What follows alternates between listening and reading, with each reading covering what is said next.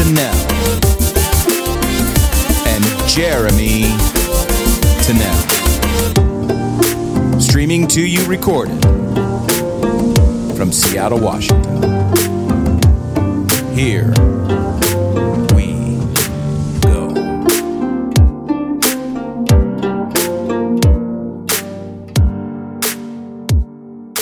Good morning, everybody, and welcome to the Plowline podcast. I am your host, Jeremy Tennell, with my co-host. Good morning, everyone. This is Dr. Jerry Battalora Tennell.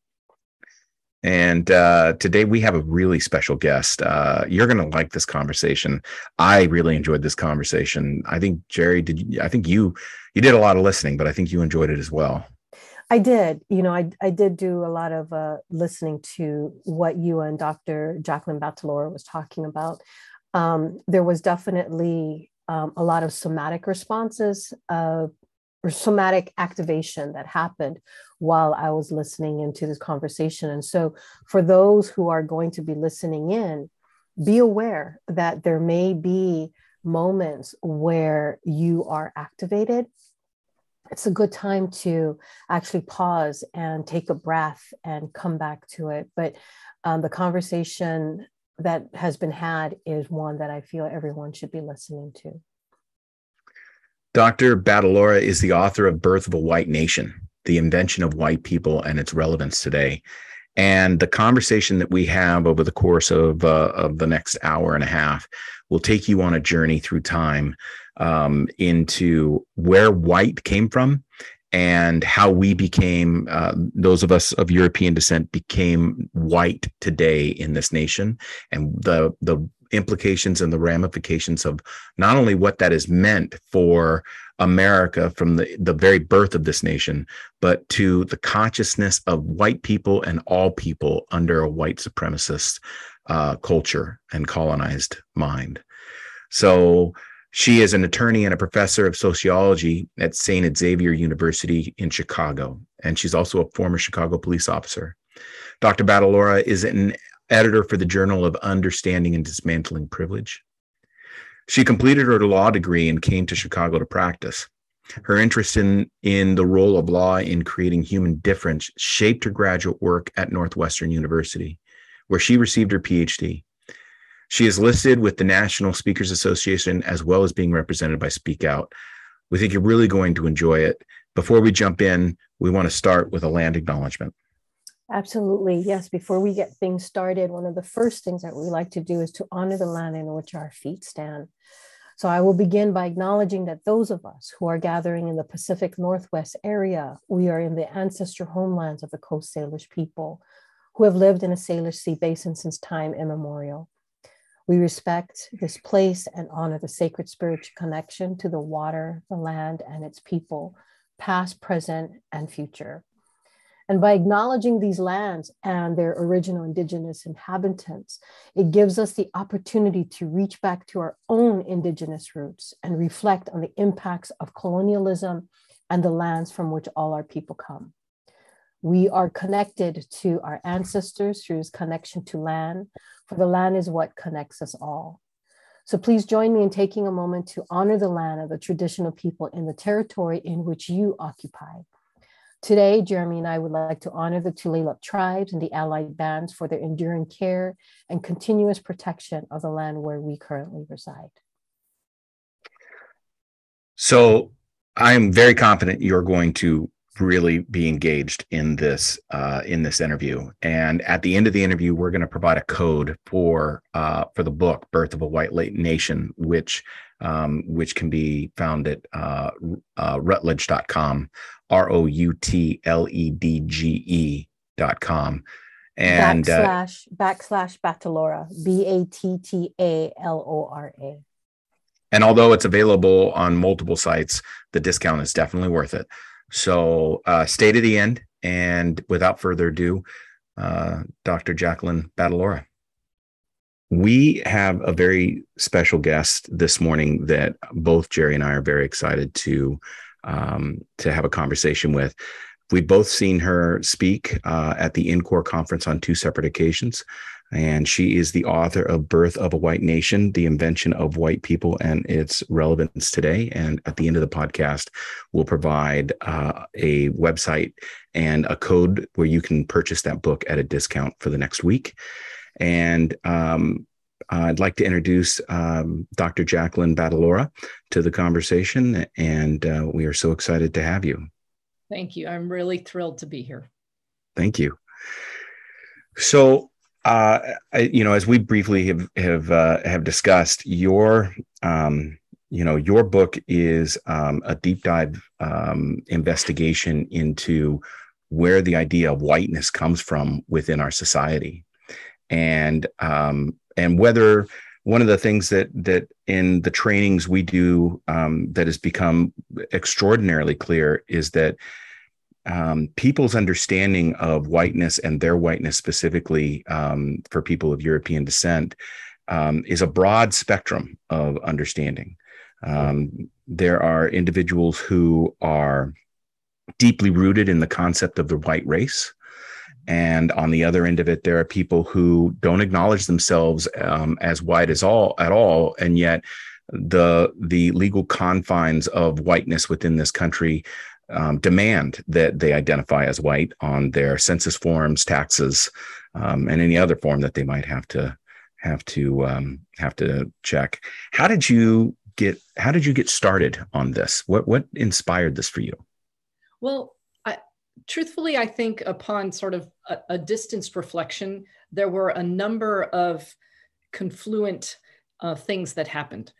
The first one, which is an obvious one, I'll share first. And that is this. When I was in graduate school, I was at Northwestern and I was studying for part of my dissertation, legal prohibitions in marriage.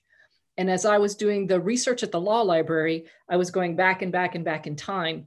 And then somewhere in the 1600s, as I was reading colonial Virginia law, something weird happened. I didn't know what it was.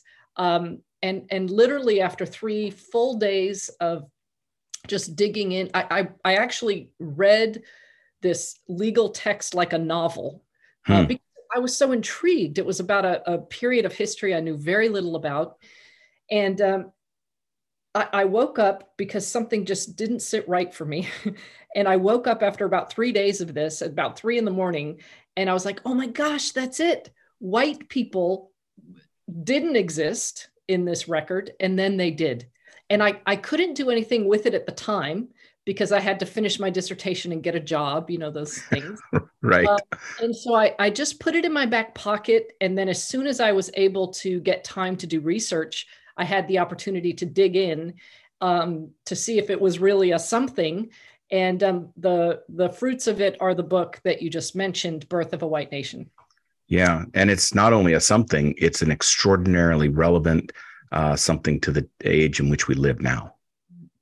Yeah. And I should note the other rather significant event that occurred for me when I was finishing my dissertation at Northwestern. A woman by the name of LaTanya Haggerty, African-American woman, was shot and killed unarmed by Chicago police. And roughly a week later, an undergraduate student at Northwestern, Mark Russ, African-American individual, was pulled over by law enforcement while driving, shot and killed, right? So these happened right as I was wrapping up, getting ready to graduate. And it rocked my world. I thought the city was going to be on fire. And I think Mayor Daley at the time was able to sort of manage it by raising the fact that the police officers in both situations were themselves of African descent.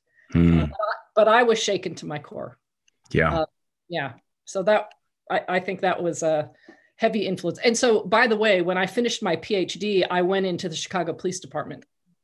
Yeah. With the hope of, was there any hope there? Yeah. Absolutely. I went in that I had no intent of getting a PhD and going into the Chicago Police Department. My hope was to go in and observe and learn and hopefully to be able to make a difference there. Mm-hmm. Are you comfortable discussing with what your outcome was? But because you've left the Chicago Police Department quite some time ago. Absolutely. I was a regular beat police officer for 3 years. I was largely assigned to the Uptown neighborhood in Chicago. And I learned so much about this system, this entrenched system, and I witnessed just blatant racism and misogyny, and with very little leadership to take it out of those places. In fact, many of those who engaged in those sorts of expressions were rewarded, given plainclothes jobs on TAC teams and other desirable positions. And after 3 years, I felt myself changing. How I was speaking was shocking. I caught myself, and I realized that I either need to find a different place within the police department where I can perhaps have some influence, or I need to get out. And my last day on the job was an interview at the law division, when the lieutenant told me, you have more legal experience than most everyone on this floor, but I can't give you a job. I can't do anything for you unless you can make a phone call. And I didn't know anybody. So that was my last day. I resigned the next day. One of the things that we learn in systems, so Jerry and I are both trained systems designers through the whole systems design program at Antioch University. That's our master's program. One of the things that we learn in systems is that systems can't be changed through policy and procedure. Those are technical fixes. In order to change a system, you have to change the individuals within the system. And I think that this explains pretty plainly the problems with institutions within our society, especially the police department, law enforcement. Absolutely. Yeah. The once you're inside the system, it begins to change you. It's very difficult to enact change within that system as an individual. Right. So true. Yeah. Well, I think it also could be intimidating and scary to try to change that as well, too, especially as, a woman in a predominantly male dominating, organization. And so did you have any backlash on after writing Birth of the White Nation and also being a former police officer? Did you receive any backlash from people? Well, I can tell you about my first major keynote was at the White Privilege Conference in Madison, Wisconsin, after the publication. And it was immediately followed by bomb threats. Huh. And so I have pretty persistently throughout since 2011 receive threats. Intimidating, I think, is probably better. Only sometimes does it rise to the level of a direct threat that I have to go inform the police and FBI. Most of the time, it's just unpleasant, full of epithets, and intimidating. And I have to say that very first one that were direct bomb threats, even though I was terrified, I knew that people don't bother with you when you're not hitting into something that is threatening to them.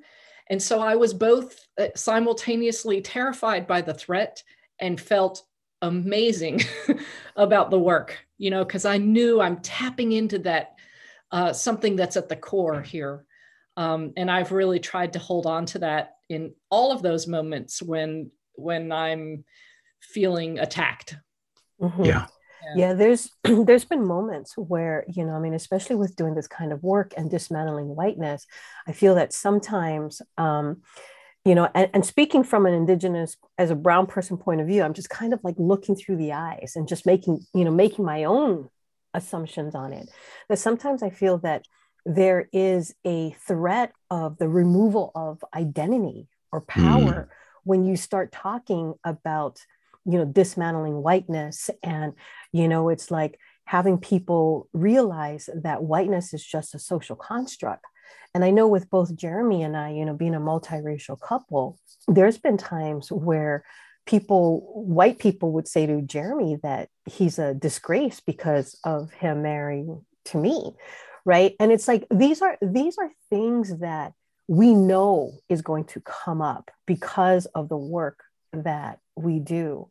And so, what are some of the things that you do to keep yourself safe or, focused on continuing the work? Right.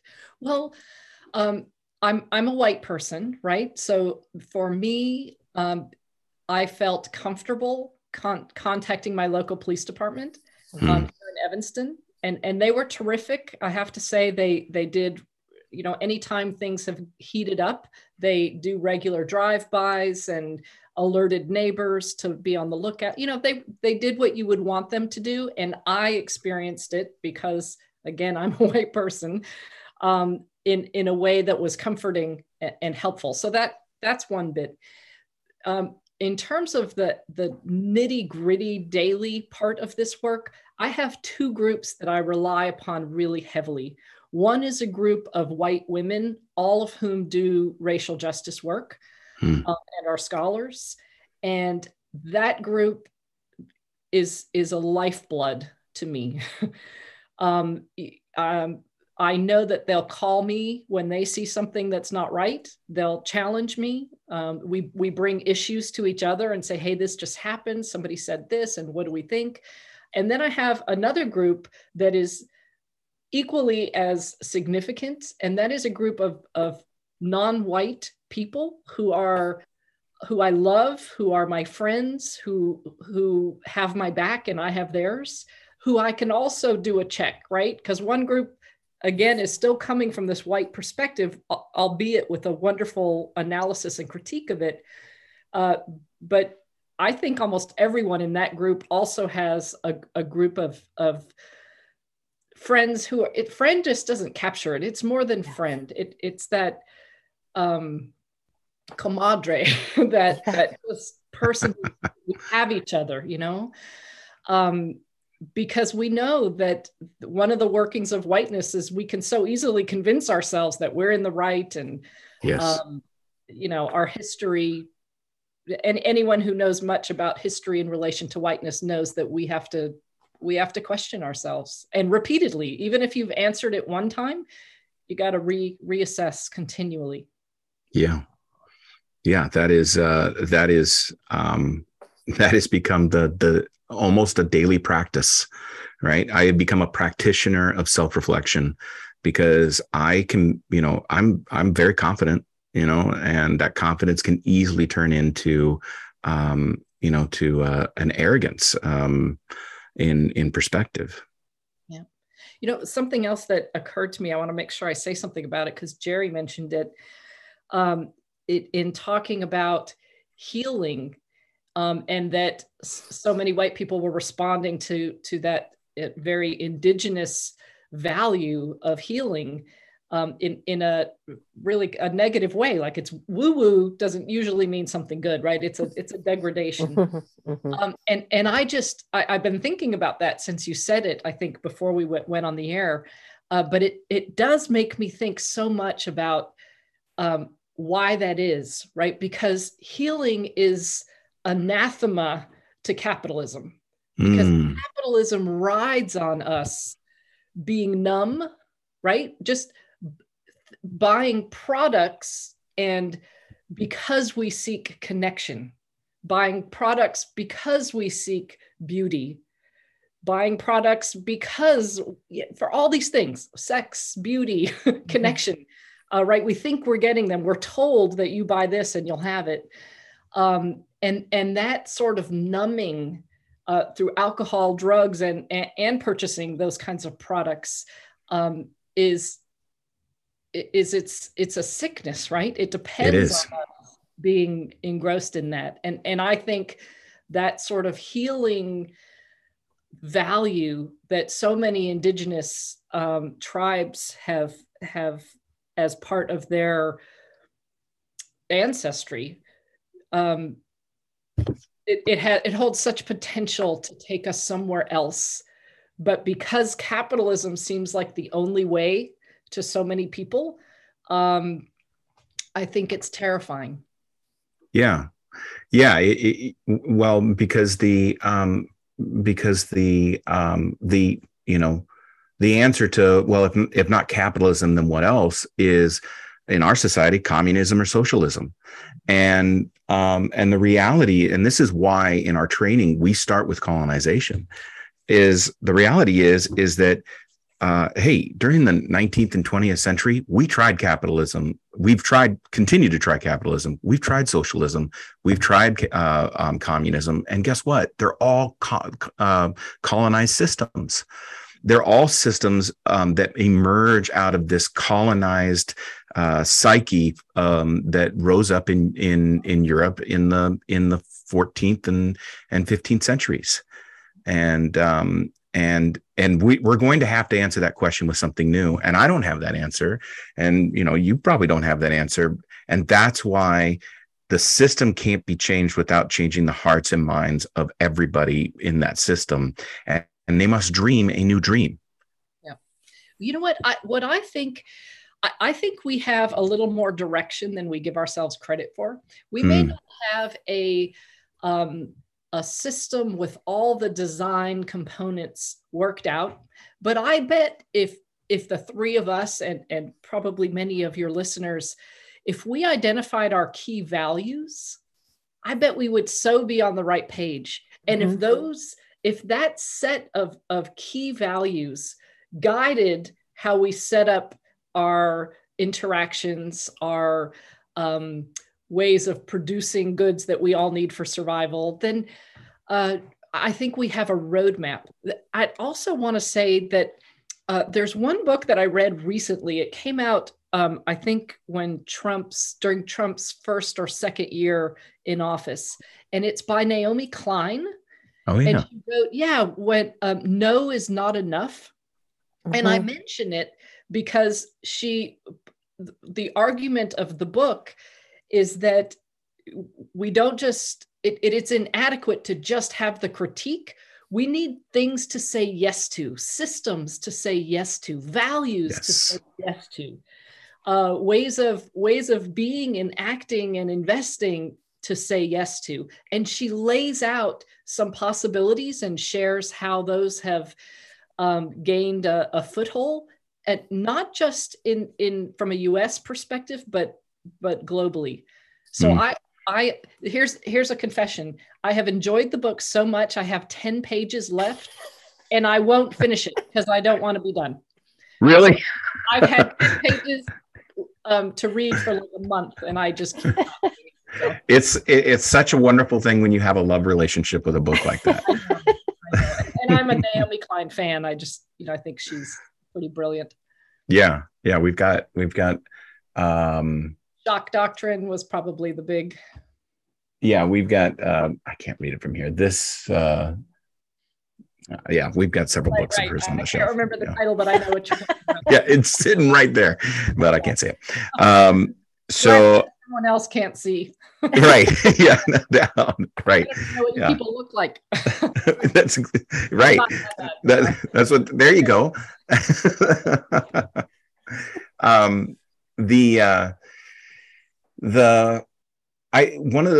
So we start the conversation with participants with trying to define the current era of colonization in which we live, because inevitably somebody will say, well, people have been colonizing, that's a natural human trait. That's just something human beings do. And that's true. When the Hawaiians arrived in the Hawaiian Islands, they set about working to make those Hawaiian Islands work for them, but they weren't colonizing other people. And they were working to create a balance with nature that would be sustainable and perpetuating.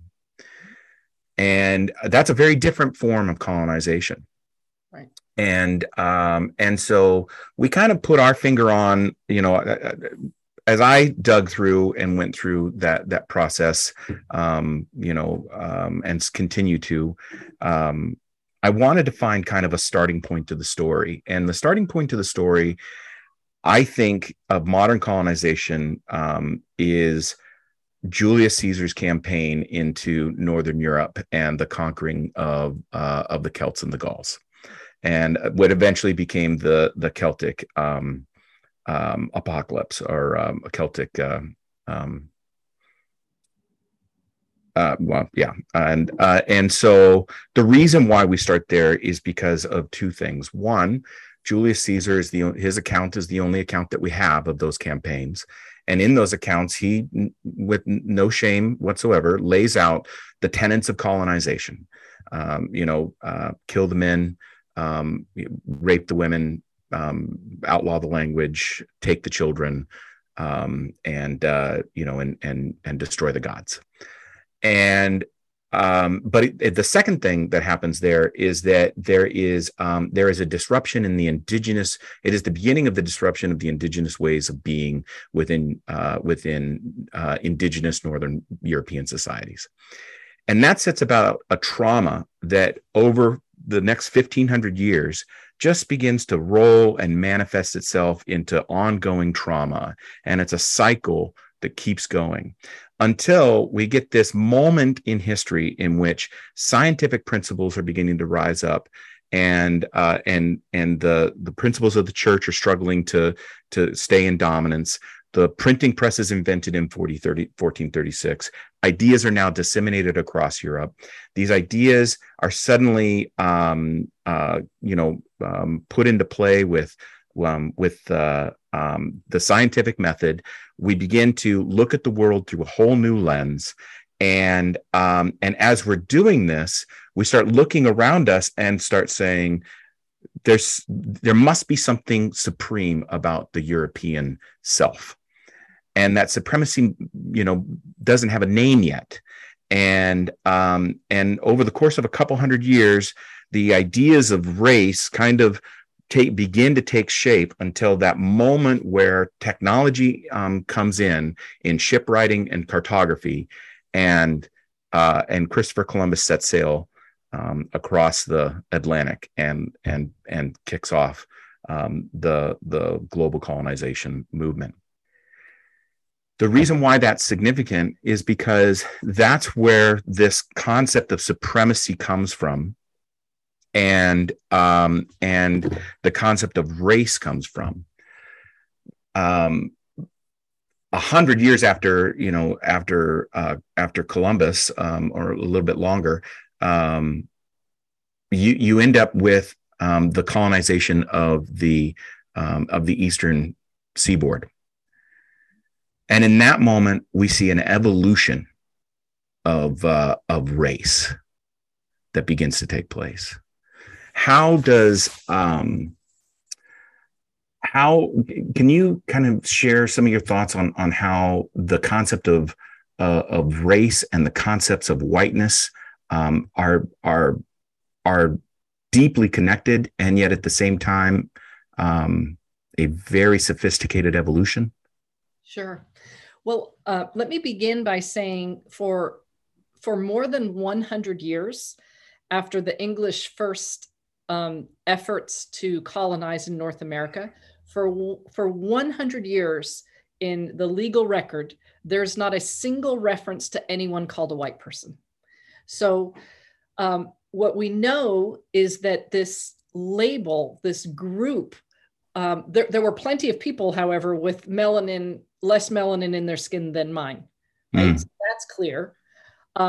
But no one was called a white person, referred to as a white person, had a self-identity as a white person. It simply did not exist. And we're talking about 1580 to 1680, roughly.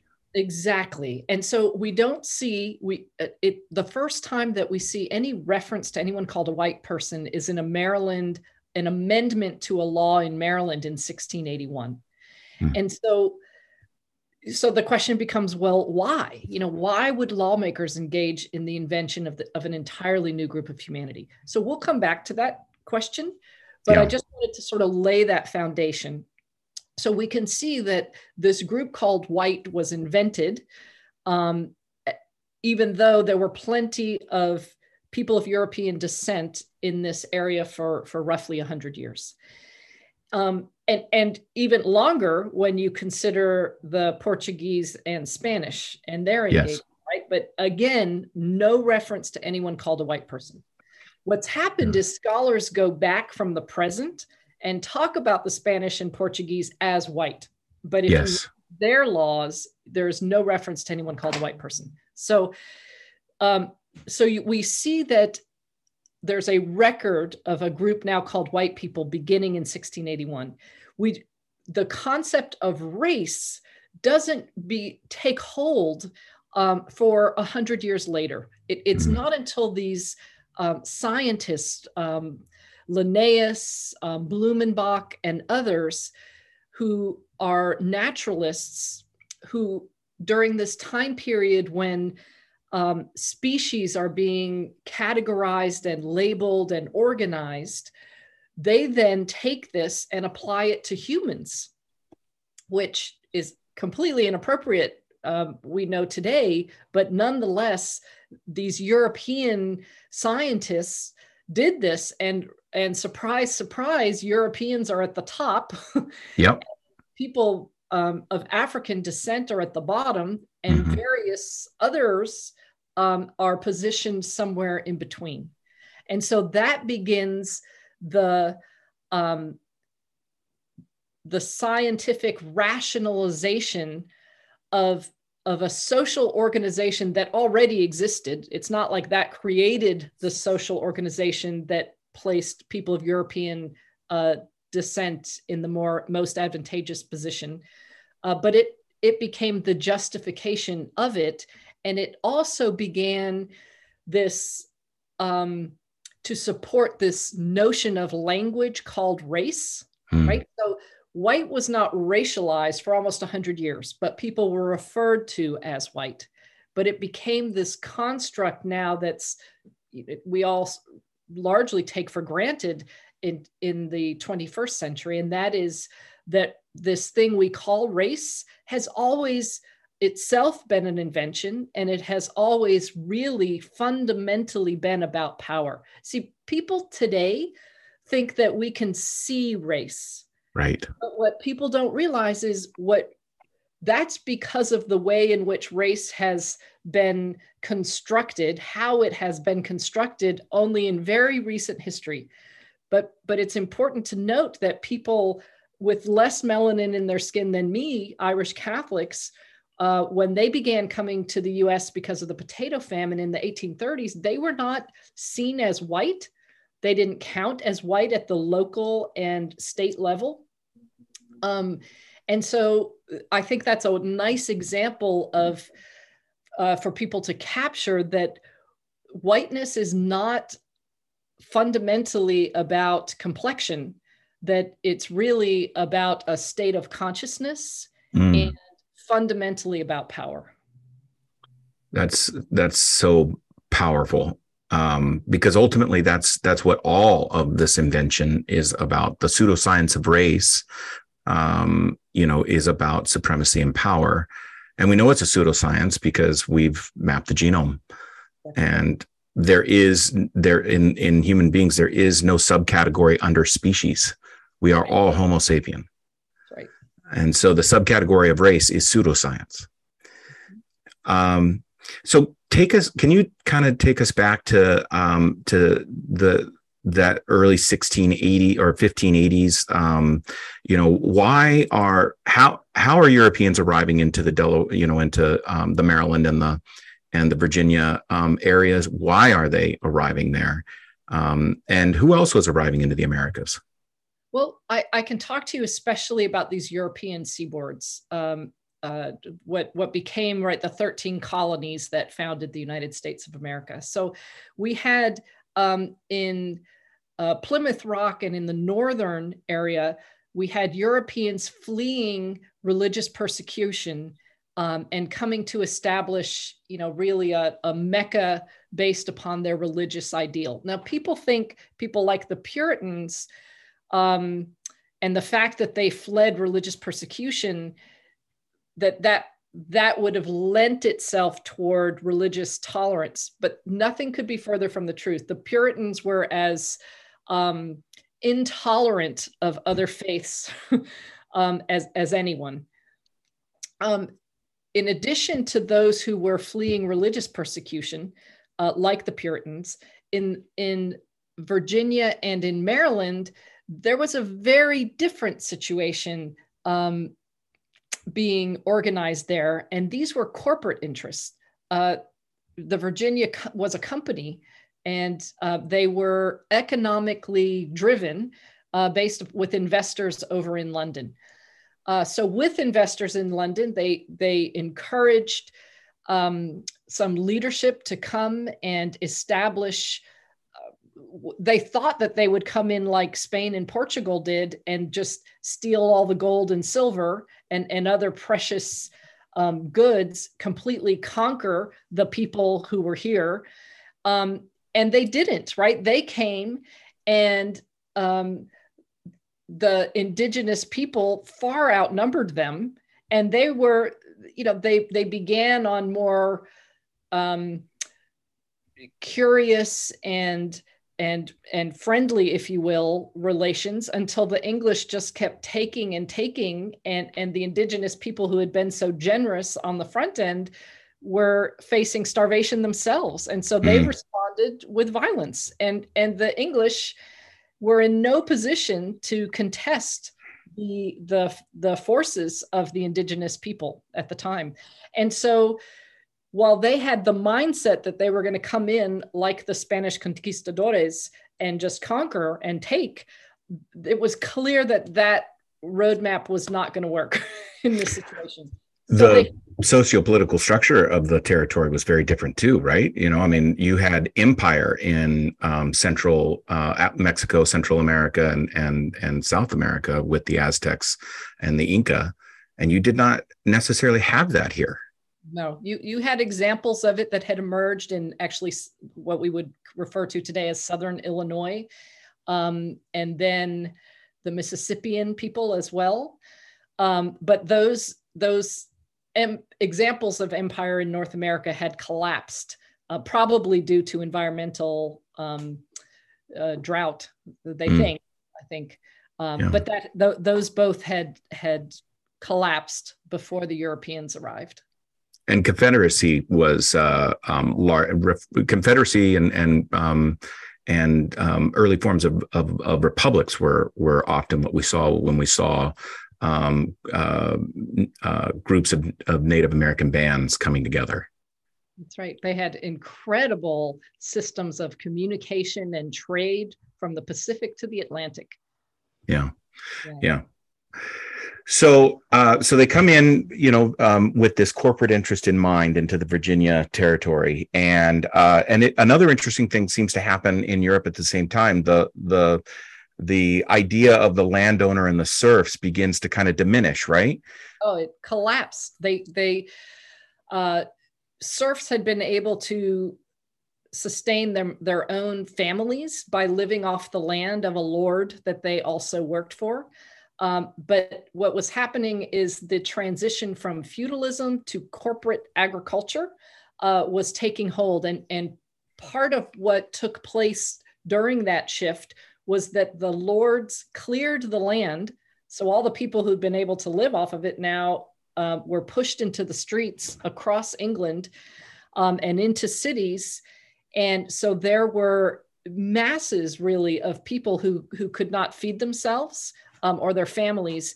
And at the time, it was illegal to be poor. So that's when England established workhouses, and people who were unable to feed themselves or family members were picked up off the street, whether 1 or 100, and literally worked in these workhouses until their death. And so you had these two colonies, and let's just talk about Virginia, because Maryland was just a little later. Yeah. But to use Virginia as the example, it was set up as a corporate venture.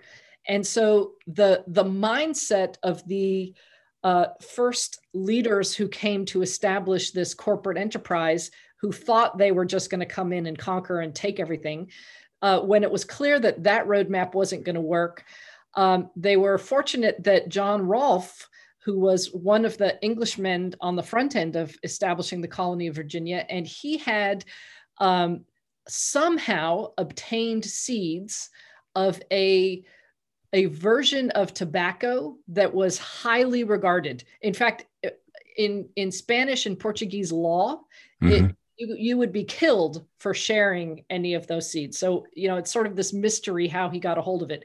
But he was able to plant it in Virginia, and it took hold. And that literally secured the economic future of the colony. Incredible. So that's an important piece of history. So now what? Now these more elite English need workers, right? Because tobacco takes incredible 8 months out of the year from start to finish. There's stuff to do to grow this crop. It's not like you plant it, try to get it some water, and then harvest it. It's you plant, you remove, you move plants, you pick off worms, then you pick it, and then you dry it. There's a lot involved. And they need lots and lots of laborers to do this. So remember those workhouses over in England? Yep. King Charles was happy to clear them out. He also, by the way, cleared the prisons and was happy to send these people to what the English referred to as the New World to work. And they worked via the confines of a contractual arrangement called a term of indenture.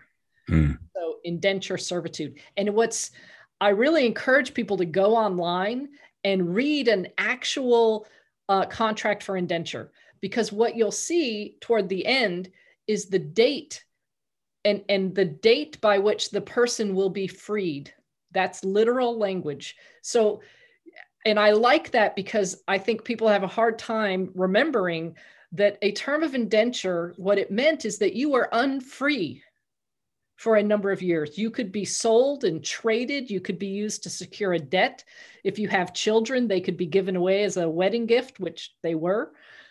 So a term of indenture rendered a person unfree for a term of years. And we know that huge numbers of English indentured servants were literally worked to death. 3 out of 4 died in year 1 for the first couple decades. Wow. They called that first year seasoning, where they had to adjust to the climate, the work. They weren't used to working like that. And mosquitoes in particular with malaria. So survival was less likely than more likely.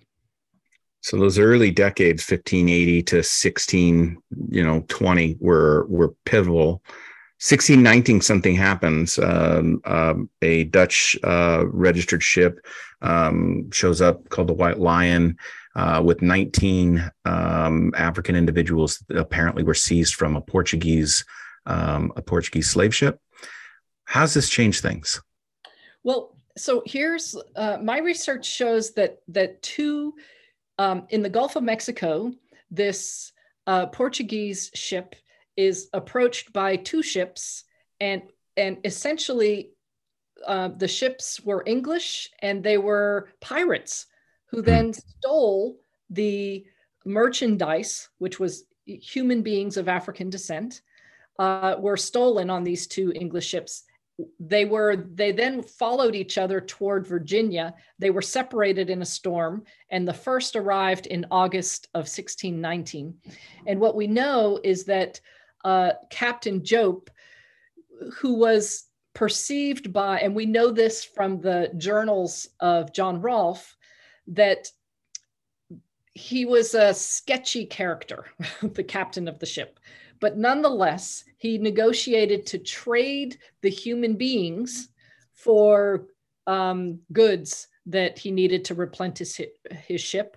And so that was the agreement made. All of the individuals who were taken were put into indentured servitude. If you read the records of the plantation owners, all of whom were among the leadership of this colony in Virginia, each took some of these individuals, and you'll see them listed as servants alongside the people of European descent. And we also know from the work of Lerone Bennett Jr. that 2 people of African descent within 5 years married, and it was illegal to marry during your term of indenture. It seems to indicate that they were freed, and they gave birth to the very first African-American child in the English colonies of North America. I think that creates an interesting segue into the idea of English common law, which the colonies started off with. They just transplanted, but as the capitalistic opportunities of the colonies began to become emergent to these plantation owners, law began to change, and especially began to change for women. Mm-hmm. Absolutely. You see numerous breaks with English common law. One of the first is the status of a child. And under English common law, a child's status as free or unfree is determined by the status of the father. But that was changed early in the colony of Virginia to depend upon the status of the mother. And so we know from the version of racialized enslavement that hasn't yet emerged, but does emerge out of the colony of Virginia and Maryland, that law, that shift in law, was a significant asset to that horrific system of race-based slavery. Mm-hmm. Yeah. It's a foundation stone in the creation of chattel enslavement. Absolutely. It literally rendered women of African descent reproductive, right? They were rendered virtually machines that reproduced products that were owned and claimed. To speak of humans in such a way, it's uncomfortable to even articulate that history. I think you actually articulated it quite well in the book. You said the law worked to render the children of women of African descent human capital. Black women were transformed into a machinery of capitalistic production. The law permitted and encouraged the sexual violation of Black women as a means of increasing population wealth. And I think that is we'll touch on this in a moment, but it shows evidence that we're talking about an evolution of many ideas here. One idea is the evolution of colonization itself, whereas the Spanish and the Portuguese were able to march in and leverage this unstable empire that existed in Mexico and Central America.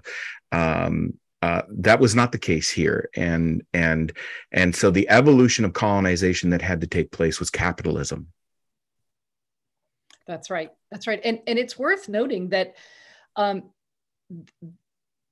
they did a number of things that were different from English common law. For example, in England, indentured servants could marry because they saw that as the way to produce the next generation of indentured servants, but not true in the colonies of North America. They were prohibited from marrying. And so they also required that any woman who becomes pregnant, that the child that she bears is indentured into their 20s and sometimes into their 30s. So again, you see that they are making women vulnerable to sexual assault. Why? Because plantation owners, for any time a woman becomes pregnant, their economic value goes up. Yep. And can you talk briefly about the desexualization of European women during this time? Because that seems like an interesting dynamic. Yeah, it comes primarily from the work of Martin, oh my goodness, French last name scholar, Martineau. And he really writes about this, and I just draw upon him to reference that we see in the way in which women of African descent in relation to women of European descent get described and have their bodies inscribed. What we see is that women of African descent get described in these overtly and extreme sexualized ways, right? Because then it's their fault for enticing men to them in a sexual way, right? It became a rationale for to explain men's sexual violence toward them. And so if you have that narrative being developed and being used in that way, the converse happens with women of European descent who in part through their, and Christianity is essentially entangled in all of this that we're talking about today, the invention of white people, these inscriptions on different bodies dependent upon a person's nation of origin. They are all tied up with Christianity. You simply can't untangle them. No, you and can't. So women of European descent were had to be shaped in contrast and often in opposition, right? Because another common sort of theme or pattern of European ideology is dualism, right? So we have one who's the bad and super sexual, and the other who's the good and is constructed in this form of sexual purity. And so those were the two narratives, the opposing narratives that both worked to support each other and created opportunities for what will become a racialized indentured servitude for life, which we've come to call slavery. I think that this is going to be a brief tangent, and I think that it's worth kind of exploring, because one of the things that, you know, we talk about as far as whiteness is concerned is that, yes, these things happened 500-600 years ago, but they impact us today. How do you think that dynamic, right, that desexualization of women of European descent and the sexualization of women of African descent in, you know, all the way back in the colonies, how do you think it affects, you know, especially when women show up, you know, trying to create a sense of solidarity around, you know, women's rights and it eventually falls apart. The Women's March is an excellent example of that, and how African American women were a part of that originally, and then it kind of fell apart. Yeah, well, we saw that in the abolitionist movement and the suffragists, right, fighting for women's vote, who largely they began on the same page, sort of a confluence between rights for abolition of slavery, rights for people of African descent, and the vote for women. That's where it began.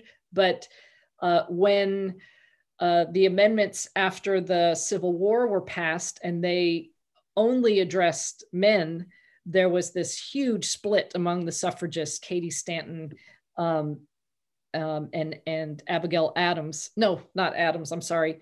I forgot my other suffragist. And they then began to deploy, these white women began to deploy white supremacy to advance getting the vote for white women. And so there was a huge split. And so that sort of, and then began to just outright exclude African-American women and other women of color from marches and the like. And so that began a pattern that we then see after the 1960s with second wave feminism, where white women who were claiming to speak in this gender universalism sort of way, as if our experience of patriarchy is the same as a Chicana's or an African-American woman's. And so that a similar political divide occurred, where white women began advocating for the things that we saw as interests of all women, but because we were unclear of how our own whiteness shaped our experience, we completely missed the interests and the lived experience and how those shaped women's concerns on the part of women who were other than white. And so women of African descent were as much as they were worried about bodily integrity and access to safe abortions, they were concerned with police violence. They were concerned with just basic safety in their own neighborhoods and for their sons and husbands and brothers and fathers. We call this we identify this as the colonized mind, and it's the idea that it's the division that's created in all of our individual heads and all of our individual minds against each other. That's I think a wonderful example of how the colonized mind continues to manifest itself in today's world. But the story of this colony is the story of of this rise of the colonized mind, and this division upon division upon division of classes and races of people in order to create power, in order to hold power within a few. That's right. Yeah, something that's really important to paint a picture of when we talk about let's say the first 100 years of the colony of Virginia, and then Maryland overlaps with part of that because it just was established later, that a person of African descent or a person of English descent who worked on the same plantation, they lived life the same. They worked together, they ate together, they slept together. There was no hierarchy on these plantations that was dependent upon a person's nation of origin. It simply didn't exist. And as I mentioned, it was not uncommon for people of African descent simply to be claimed as indentured servants. And so what did that mean? That meant they were unfree for a term of years. And when that term was up, they were free. And so we also know that for roughly this, I think it's probably more accurate to say just over 75 years, people of African descent and of European descent who were free had the same rights and privileges as a matter of law. So whether they were indentured or freed, whether they were free from indenture, right? Yeah. Both, because both people of African descent and people of European descent were held as indentured. Mm-hmm. You find very few examples in the historical record of people being held as indentured for life enslaved. Mm-hmm. You just don't see it. You see small examples occasionally. So what it suggests to us is that this idea of claiming people as enslaved, that it emerged, right? It came about through multiple steps, and the ruling elite saw numerous opportunities that they continued to take and led in that direction. But it wasn't African people are here, we view them as deficient, as less than, so we're assigning them to this spot. That view simply doesn't hold up historically. And the work of Ibram X. Kendi in Stamped from the Beginning just reasserts this notion that it wasn't that Europeans initially saw the darkness of people from Africa and then assigned it this place of subjugation. That doesn't hold up. What rather transpired is that ruling elites in Europe saw that this group of people were an economic boom to them when they can be held as enslaved. And then they created the narrative to justify it, because how could good Catholics, how could good Christians treat fellow human beings as if they are a piece of property? Right. They had the narrative that justified it came later. We've got basically three striations in society at this point, right? We've got the indentured, we've got the freed, who could or could not be landowners, and we've got the ruling class, who are definitely landowners, who are probably plantation owners, and make and create laws. Right. Yeah. Those who owned the large plantations, those who ruled the courts, And those who were in the House of Burgess, they were pretty much the same. Yeah. It conflated for sure. And so it also is important to note that whether somebody was free, a free man, whether from England or Africa, they had the same rights and privileges by law. So free men of African descent could vote, and they did. They could own European indentured servants or African indentured servants, and they did. They could own persons who they claimed as indentured for life, and they did. And they could marry a person of the opposite sex regardless of her nation of origin, and they did.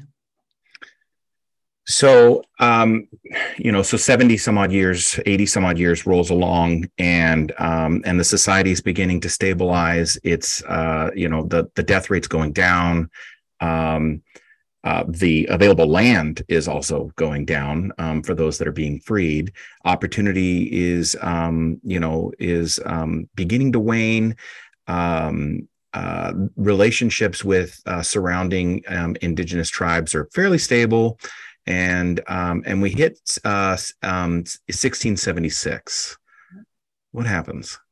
Well, a key piece of information here is that in the 1660s, that readily available labor supply over from England, it ends. So we had taken hundreds of thousands of people, or tens of thousands, hundreds of thousands may be too large, tens of thousands of the people who were unable to feed themselves, care for themselves in England under the new economy emerging there. They were no longer available to come over. So plantation owners were really panicked about how they're going to replenish their labor supply. So what they began to do was to enact laws that imposed really harsh punishments for relatively minor infractions, because they were trying to hold on to the laborers that they had for as long as they could. And so the treatment of both indentured and freed people became much harsher at this time. For example, a free man could vote whether he owned property or not, and they took that away. They required now that land ownership became a requirement. And so to top it off, not only was there not a lot of land available because the king had given most of it to his friends, but the price of tobacco plummeted and the king raised taxes. So it was this perfect storm of conditions that made it ripe for a rebellion. And this man, Nathaniel Bacon, who was actually related to Governor Berkeley, he was furious with Governor Berkeley and the leaders of the Virginia colony because he believed that a violent response was warranted against the neighboring indigenous tribe because he believed they had killed 3 of his neighbors' indentured servants. And Berkeley and the leadership, of course, had no interest in unsettling relations with the neighboring tribes because he was in a cushy, exclusive relationship with them over the fur trade that helped them, that made them even wealthier than they were getting from the plantations themselves. So Berkeley had no interest in that. Nathaniel Bacon was furious, and so he led a rebellion himself. The first phase of it was an absolute slaughter of indigenous people. And the second phase of it focused upon the ruling elite in Virginia, who at the same time when life was becoming much more difficult for the masses, for the 99%, there was this very small group who were getting very wealthy. And so in the enactments of the rebellion included burning Richmond to the ground. And the ruling elite, Governor Berkeley and his ilk, literally ran for their lives and went on a ship into the river where they stayed for months until England sent in troops that ultimately put down the rebellion. But when Go ahead. Well, when the rebellion was put down, the there's interesting communications going back and forth between the ruling elite in Virginia and the legal oversight authority in London. And the work of Theodore Allen is really important here because he digs into these communications. And it is in those communications when the leadership in Virginia say, hey, do not worry, we have this under control. And they indicate that their plan is to pursue a divide and conquer strategy. That's fascinating. That's what gives rise to these bundles of laws that begin to pass after Bacon's Rebellion that assert an entirely new group of humanity called white people, and do so in ways that radically transform society. From a society where what people have to remember is the day before this, whether you were from Africa or England but free, you had the same rights and privileges by law. Those who worked on the same plantation, whether from Europe or from Africa, you lived daily life the same way. But now, with this enactment of all these new laws, they radically transformed society and interestingly enough, created a society that looks far more familiar to us today than the one that existed before. So Bacon dies, I think, of dysentery in the winter, right? And phase 2 of the rebellion occurs, burning of Richmond and whatnot. And but the British troops come in. I've always been curious. They seem to get there pretty fast. Where did they come from? I have no idea. I always thought that they must have come from the Caribbean. Well, they were, I'm not sure. I know they were, Berkeley and his crew were out there for months. So. Yeah. So the British, the British military arrives and puts down the rebellion. And so 1677 begins this process. They clearly have a plan in place. Right, communication's been is happening between England and the governorship, and they clearly have a plan, and they begin enacting it. And it takes from about 1677 to 1681 for that plan to kind of come into fruition. Can you tell us about 1681? Sure. Well, 1681 is represents a significant marker. So let me take a step back to get to 1681. So in 1664, we know that there were plenty of marriages between people of European descent and African descent. They were not at all uncommon, not at all uncommon. And we know that among the masses, among the 99% in these colonies, there is not a single piece of even anecdotal evidence that among the 99% that those marriages were viewed in a negative light. There's no evidence of that whatsoever. In fact, all of the evidence we have indicates that these marriages were accepted.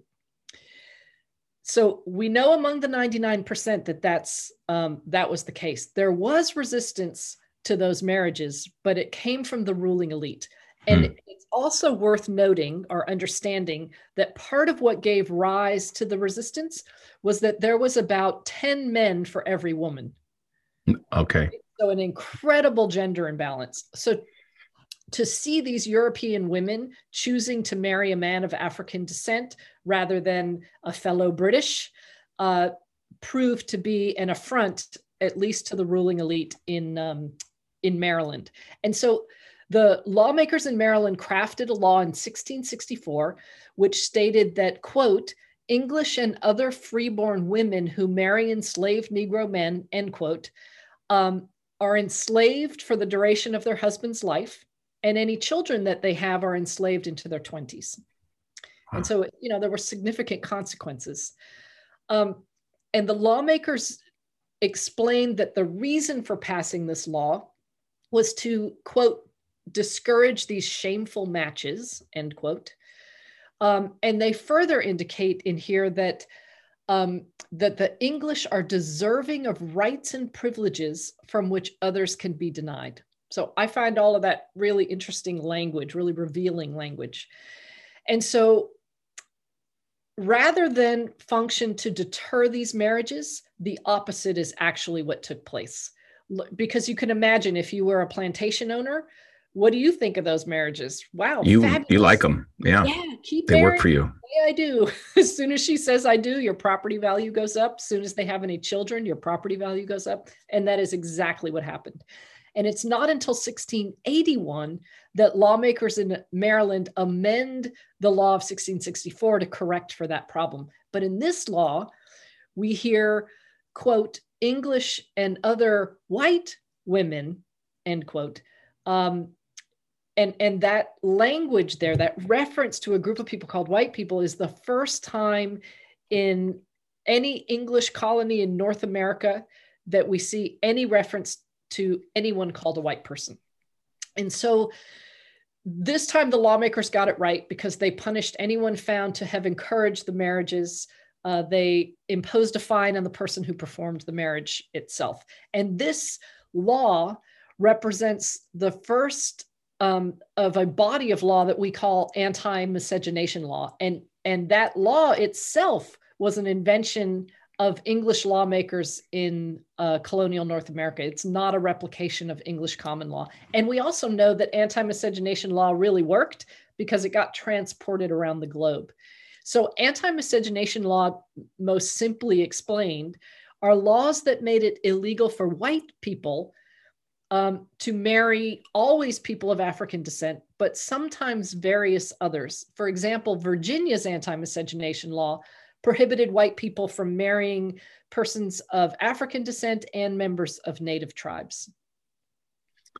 You describe in the book, the response to the rebellion was the creation of a new social status that would be the birthright of Anglos as well as Europeans in North America as white identity designed to set them apart from African bond laborers as well as enlist Europeans across lines as active or passive supporters of capitalistic agriculture based on the chattel bond labor. And this is actually a quote from Theodore Allen. And so what you just said, which adds to this, is it also differentiates them from Native American. So white is set apart, and labels are important here because in the law, they've experimented with labels all the way through the 17th century, right? That's right. That's right. You see, people referred to as English and other Christians, English and other freeborns. And so there's a whole variety of legal rhetorical attempts to label groups. But this group white is pretty significant because it functions to, unlike Christian, non-Christian, right? I can convert tomorrow. Free, unfree. Well, those who are born into indenture are unfree for a term of years. And so it creates a different kind of divide, but who knows what it creates, right? Because who's white? The only thing we know from the very first law is that English count as white, but who else counts as white? We don't know. And the truth of the matter is, despite the fact that literally hundreds, if not thousands of laws passed in the United States of America that required somebody be white, we have never defined who is white to this day as a matter of law. Yeah. So let's kind of emerge into that part of the story. So, so for 100 years, this is kind of this new status, this new label of whiteness is kind of the colonial status quo. And we get the rise of chattel enslavement at the same time. And the colonies thrive. Economically, the colonies thrive because there is now this human mechanism for free labor and stolen labor, and the revolution happens, and in 1791, the First Continental Congress comes together and they enact the very first law they enact is the Naturalization Act, and they from 1789 to 1791. And it was in 1790 when they crafted the Immigration and Naturalization Law that included the legal process by which someone who's not born in the US is to become, can become a citizen of it. And they determined that in order to naturalize a US citizen, one must be white. And that was valid law for more than 150 years.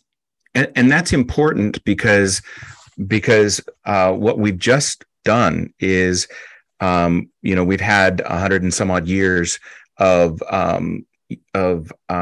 emergence into this new, into this colonial law that has emerged. And that colonial law has just emerged into the fledgling American law. Right. That's right. Yeah. It had 100 years to either be considered unuseful, this category called white, or, to simply go by the wayside. But of course, we know from our present moment that the reverse is true, that it was proven to be very valuable, very useful, at least for those in positions of power. And it simply became much more entrenched and embedded in hearts and minds, institutions and structures. And I always like to really impress upon people the importance of this naturalization law, because think about it. Think what our founders did. They said, more important than what you know, more important than the knowledge and skills that you possess, more important than one's love of these principles that we claim to have found this new nation upon, love of liberty and freedom. More than any of those, they privileged being white. And it's also important, I think, to recognize that whether someone was male or female, but white, you got that advantage. Whether you were Christian or Jewish or Muslim or atheist or another faith tradition, but white, you got that advantage. And so whether wealthy or poor, but white, you got it, because it was built in as a feature of law. And I think this law is just so useful to help people understand systemic white supremacy, right? Yes. It was baked in, gave advantage to people seen as white, whether they knew it at the time or not. It's irrelevant. It was just baked in, built into the system to give advantage. And think about what it did for those who could access citizenship. That gave you a pathway to political voice, to representation within the governmental system that existed here. But we had huge groups of people who were excluded. The large numbers of Chinese people who came and built the most dangerous sections of the Transcontinental Railroad and panned for gold, denied, excluded. Not only were they excluded from naturalization, but they were prohibited from most marriages because anti-miscegenation law blocked that, and our immigration policy only allowed men to come. So they were denied patriarchal power. They were denied economic power. They were paid the least for compared to a white person doing the same work next to them. And they were denied political power because they were seen as not white. And one of the significant results of that denial of power is that in a significant California Supreme Court decision, they were found to be unable to testify against a white person. Wow. Yeah. And so that the same is true of Mexicans, same is true of people of African descent, Native Americans, Pacific Islanders. All those groups were prohibited from testifying against a white person. And what's, I think, so important for us to recognize about that is how it functioned. What's the function of that, right? It's a clear position to even the most depraved, even the most illiterate, uneducated, non-Christian of white people, right? It's a message that you're still above. You are everybody else. Yeah, these groups. And it positioned these various non-white groups as needing for their own survival to be passive and submissive to this group of people called white people. And that consequence rendered these groups cheap and dependent labor, right? So the capitalists are always loving that group, always wanting laws and policies that create more of them. Yeah. Yeah. So we have this situation where you don't necessarily need a book to identify what white privilege is, because you live in a world in which you can vote, you can enact laws, you can become a part of that legal system, you can own land, you can marry, you can participate in any way, shape, or form that the republic offers to you, and the states therein, because you are white. But as immigrants begin to come over from Europe, not everybody was white. That evolved, right? Absolutely. World War II was a huge historic moment, right? Because before we were involved in World War II, like eugenics was driving policy in states across this country, right? Eugenics was this idea that there are select humans, right? It was a new edition, if you will, of the naturalists from the late 1700s. Mm-hmm. And the eugenics movement in this country, they put policies in place that encourage the sterilization of the feeble-minded. I mean, we sterilized masses of Puerto Rican women, of women of color across this country, all with the idea that, well, we want to discourage them and people seen as defective, either of mind or body. We sterilize them in mass. And so, what this functioned to do was it was just the latest incarnation of white supremacy through bodies, right? Controlling the bodies of people who aren't white. We have, of course, we can think of the scientific studies of Black men who were given, unbeknownst to them, venereal disease. The Tuskegee experiments. Tuskegee experiments, and the bodies of Black and brown people who are seen as usable, as discardable, as not fully human, and we have even more current day examples of that, right? Look at how this country responded to crack addiction, right? What did we say? Right. Incarcerate, incarcerate, incarcerate. We demanded that our lawmakers be tough on crime, right? Yeah. And we wanted our tax dollars flowing into the militarization of police and the building of jails and but look how we responded to the opioid epidemic, which predominantly affected white communities. Right, because we can see white people as fellow human beings. Right.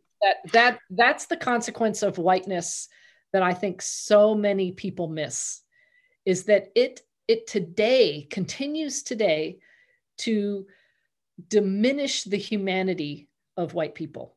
Yes. Because we couldn't feel the empathy toward Black and brown communities when we were taught, when people were suffering from an addiction.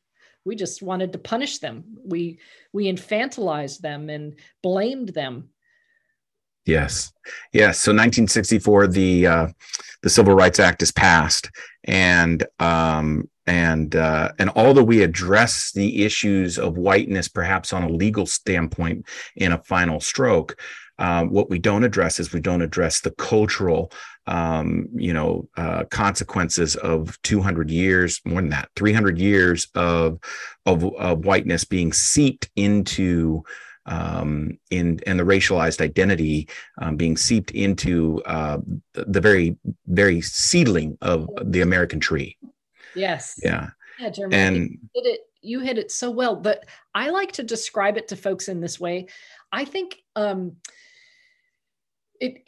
most of us have played Monopoly, right?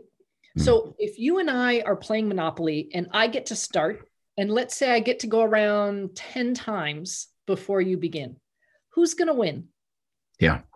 Yeah. I'm going to win. Yeah. I started first. I'm going to win because, but why, right? What are you complaining about? We both have access. What are you whining about now? Right. We're both on the board. Yeah. Now you're both on, but here's the other piece that I think that thinking about the game of Monopoly is helpful for here.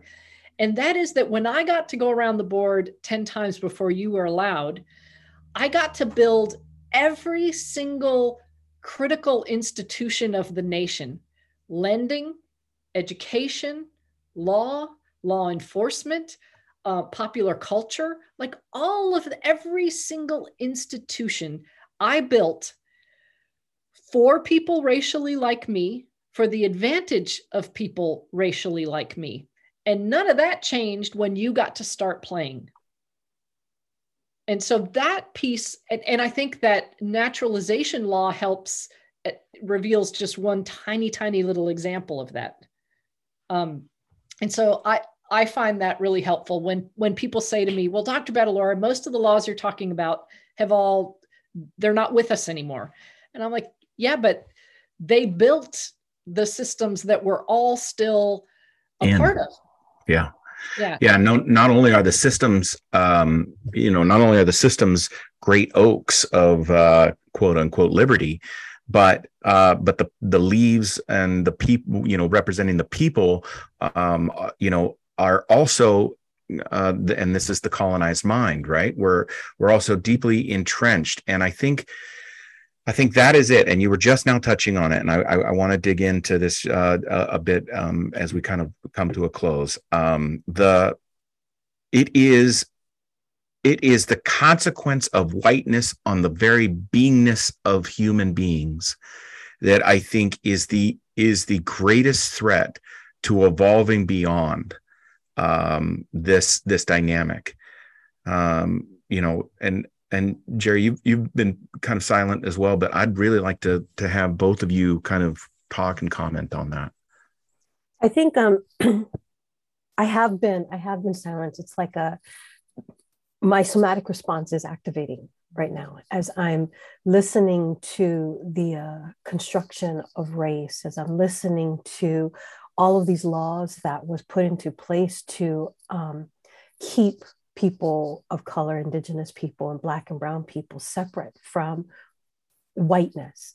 And so it's like I'm kind of like embodying all of this right now. And so it's like it's interesting to hear this as someone who has worked so hard to create a space of aloha and grace, and knowing that these things still exist, right? It's like I still experience all of the nuances of white supremacy in my own life. And so that's why I've been silent. I've been listening to everything. And, and here's one of the things that's also kind of like is being activated within me, Dr. Battalora, is the fact that I'm also Spanish and Portuguese. So listening to all of that, there is like this internal battle where it's like I present as this brown indigenous woman, but within my DNA, I know who I am. It's like I understand, and I know what my ancestors have done. And so it's like,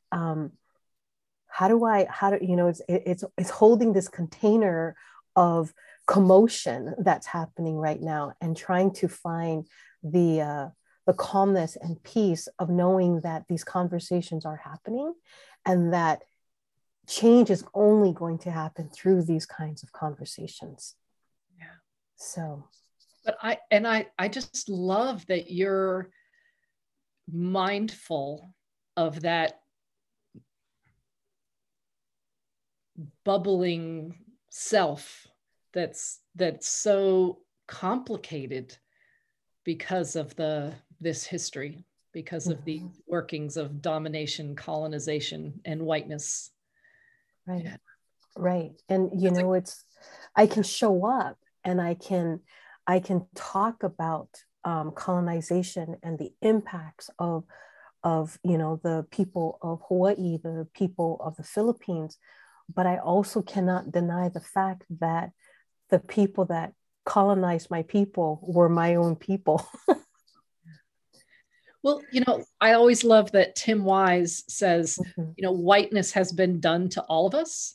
Yes. And it's so important. And in my classes, I have my students, regardless of which race category they click off, they all have to write a whiteness biography, because it's like patriarchy. None of us have escaped it. We all have a relationship to how that has impacted our lives. And we see it manifest in communities of color through colorism, right? The privileging of lightness. Yes. Yeah, it's in all of us. And the sooner we can have a little exorcism, hope for the planet, right? Because the same mindsets that have told white people and taught white people that our position is one of domination over other humans, it's the same mindset that has led us to the destruction of the planet. Yes. Right. Exactly. It is the mindset of dominion. Absolutely. Yeah, exactly. And, it's like, I wrote down race is a state of consciousness, what you said earlier in the podcast. And, it's like, it keeps coming up for me is, it's like, how do we actually change that? I mean, we've got to be, it's like when you fill out a survey, you have white, which reaffirms that you are white when it's not, so there's all of these things that we need to undo and unpack. And as we continue the work of, equity, diversity, inclusion, and decolonization, each individual who identifies as white has to remove themselves from that identity. And when you remove yourself from that identity, there is this sense of loss, because what do you have left? Right. Right. It's like, what do you replace it with? Especially if, everything that both you and Jeremy were talking about, back to the Celtic times, it's like, what culture do you have? And it's like, that's why we see here in the United States, a lot of people of European descent have the tendency to culturally appropriate. They take other people's culture because they don't have anything of their own. Especially the indigenous culture, right? Especially their indigenous culture. When white people have traditionally started to be awaken, right?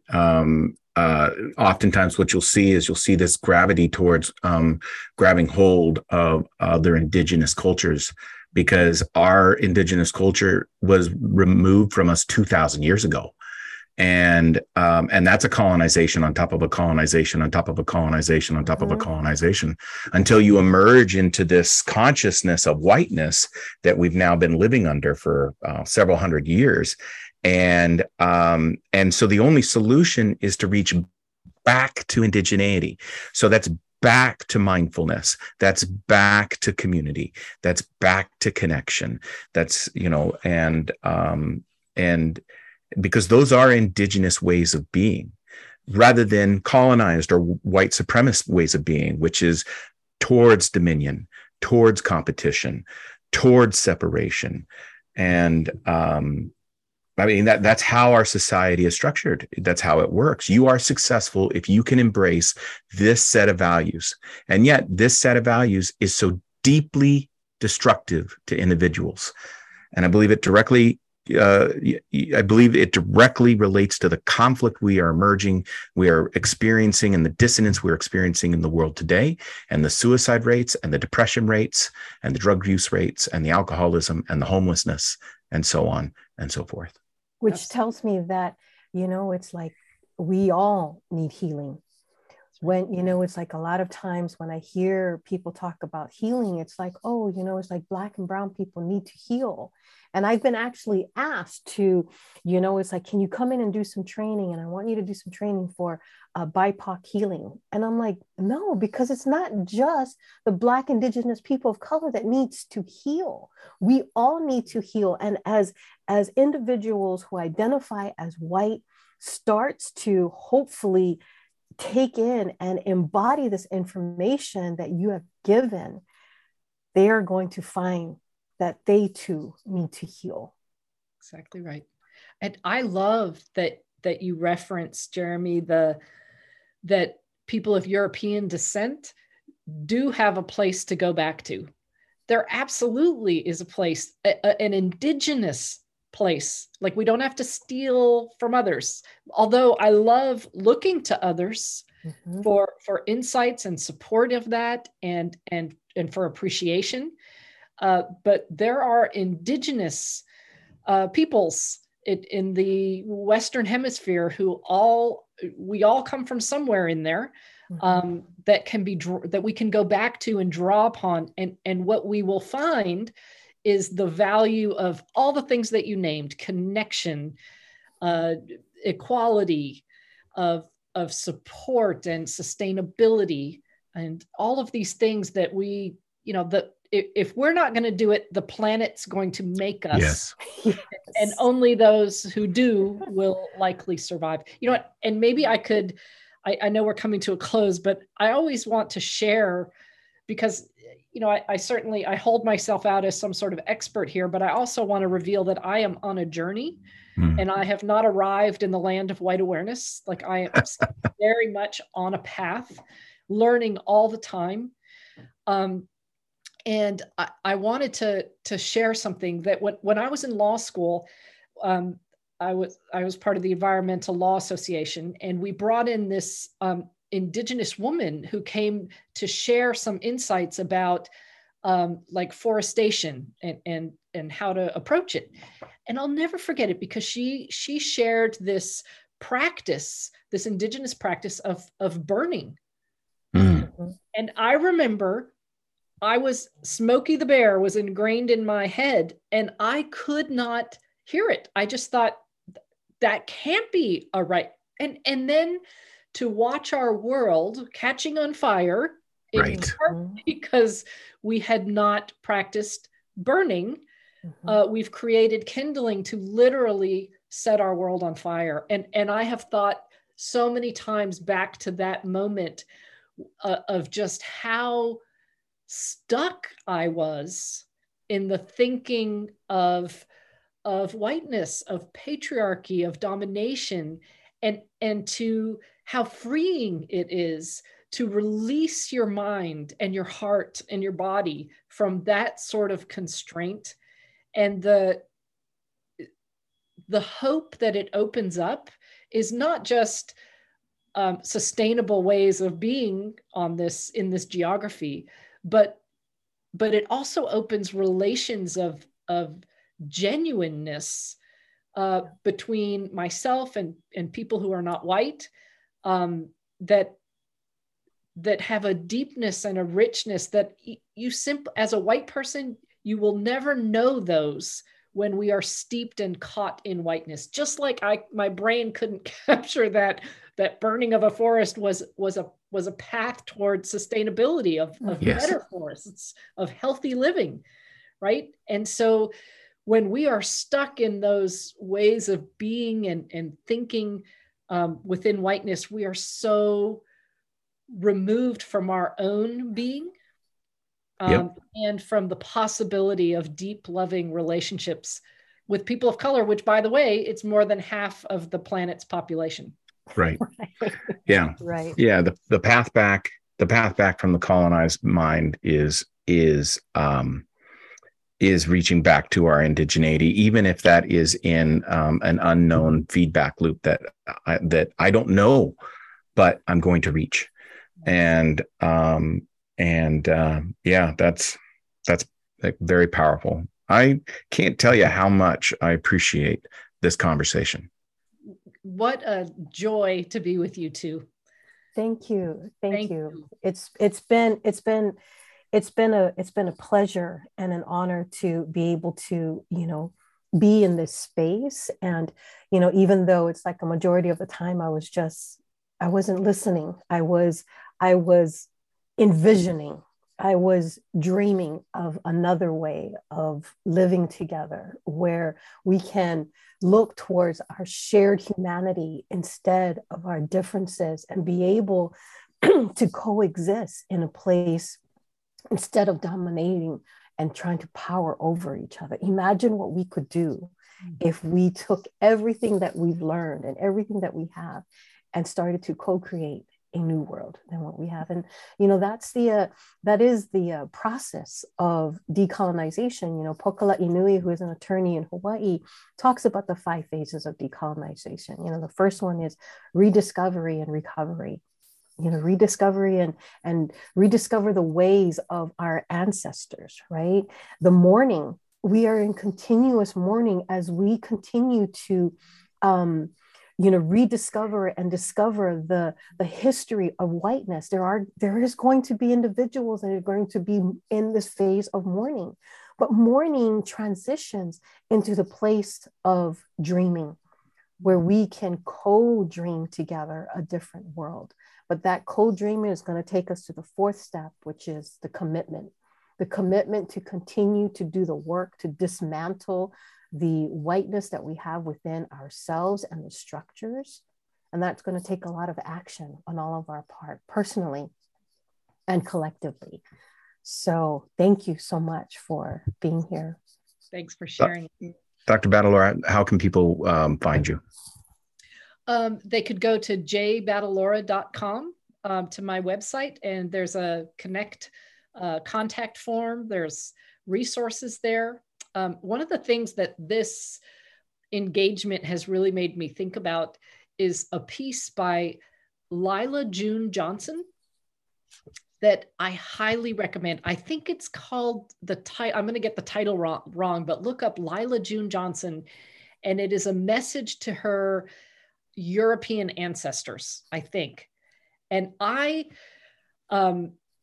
read this piece with some regularity because I just find it so healing and so compassionate and understanding. And so I really recommend it as a piece. And I think she's I tried to contact her because I have just found that writing so powerful. I think she's in a PhD program, but as soon as she's done, I'm going to jump on her because she's just, I think she's got a message that a lot of people want to hear and desperately need. And she does a powerful job of communicating. I just looked her up. Lila June Johnston, Johnston. And also, so your book, people could find it on Routledge /Battalora, and then there's a code as well too. And so the code is ADC Apple. Oh no, just ADC 22. ADC 22. Okay, yep. And that's going to be good for about a week. Mm-hmm. Okay, yep. That's great. You get because it's it's an academic press and everything we're there. But it has lots more information, and there's not a single chapter that wasn't rewritten. I'm very proud of it. It's an excellent book. It's it takes you on a journey, and it's not a difficult read. It's 100 pages. It's really an incredible resource. So thank you again for being here. We sincerely appreciate it. All right. Love to you both. Keep doing it. Thank you. Right. Thank you very much. All righty. Aloha. All right. Our paths cross soon. I do too. It was a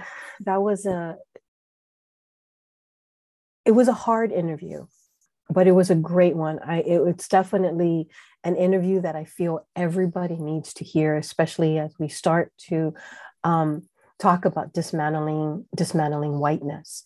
It's like there was just so much of the things that you all were talking about that I was like, my mind, my mind was just like blown, and I needed to take some breaths, especially when she started to talk about the different laws that was put into place and just the power structure. And, I don't know, Jeremy. I don't know how there's going to be people that want to hold on to this power. They're going to want to hold on to this power. There's going to be individuals, people of color who uphold white supremacy every single day. They're going to want to stay with this power. This is what brings what helps them to thrive, not everybody else, but it helps them to thrive. And so how do we take people on this journey to expand consciousness? The only way I know how to do that is to invite them. Yep. You know, we can't force them. We can't mandate them. We can't, we can't demand. We simply can only invite. And like Jacqueline and I know yourself as well, I'm on a journey, and it's the journey to become a practitioner. It's not the practitioner of one thing. It's the practitioner of a new way of being. It's a meditative practitioner. It's a valuing question practitioner. It is a practitioner that desires connection. It is a practitioner that is trying to find a new way and dream a new dream. Well, and I like that, it's like, she, Jacqueline mentioned about not being an expert. It's like people call on her because they think she's an expert, but, saying that she's on this journey, and this is a lifelong journey. I don't think, it's like, yeah, there's people that are quote unquote experts, but I see ourselves as co-contributors to scholarship, right? Is that there's scholarship that's already existing out there. And what we're doing is we're just contributing to it. We're expanding, we're helping to evolve, not just evolve other people's consciousness, but in the process of it, our own consciousness is also being evolved as well. So it's a constant evolution of expanding consciousness. And yeah, we've got a lot of work, because there's a lot of people out there who are not ready to listen, and it's going to be okay. There's always going to be people that are not ready to listen, but those who are ready to listen, then I hope they embrace the work that needs to be done, and not just sit back and listen, but to do the work. Well said. With that, we want to thank you for joining us on the Plowline podcast. And there's some places, there's some resources that you can do to reach out to us and find us. If you're interested in having us come into your organization and teach or work with you in a consultation relationship, you can reach us at co3consulting.net. That's CO3 consulting.net. And we have 3 different podcasts that Jerry and I produce. The Plowline podcast is, and we do this all under Plowline Productions. The Plowline podcast is the 2 of us coming together. Jerry has her own podcast. Jerry, do you want to talk about that? Yeah. So the podcast that I have is called The Evolution of Aloha. And it's pretty much interviewing women, and just talking about, how do we navigate these spaces with love and grace and aloha, and still push to challenge the status quo, but not in a way where it's going to perpetuate a divide, but bring people together under the guise of aloha. And I have a podcast that I do by myself. I don't have any guests. It's just me talking, which sometimes works really well, and sometimes it's I might ramble a bit. But I like ideas, and I like exploring those ideas. And that is the Seattle Knot podcast, and that can actually be found on the Plowline sites. So the both websites, both podcasts, the Plowline podcasts and the Evolution of Aloha podcast, can be found on any popular podcast sites. And so just search for them by name. Please like them. And if you do like what we're doing, or please subscribe to them. And if you do like what we're doing, please rate the podcast, because it helps the algorithm considerably so that others can find us. Finally, if you like what Jerry and I are doing with the podcasts and with this work and with our our soon to be published books, The Evolution of Aloha and the Colonized Mind, and you want to help support that effort, you want to be a part of that community, you want to be a part of that movement, become a Patreon. You can find us at patreon.com/Plowline Productions, and we'd love to have you be a part of that. Thank you so much for joining us today. We sincerely appreciate it. Thank you, everyone. Please take care of yourselves and each other, and a hui hou until we see each other again.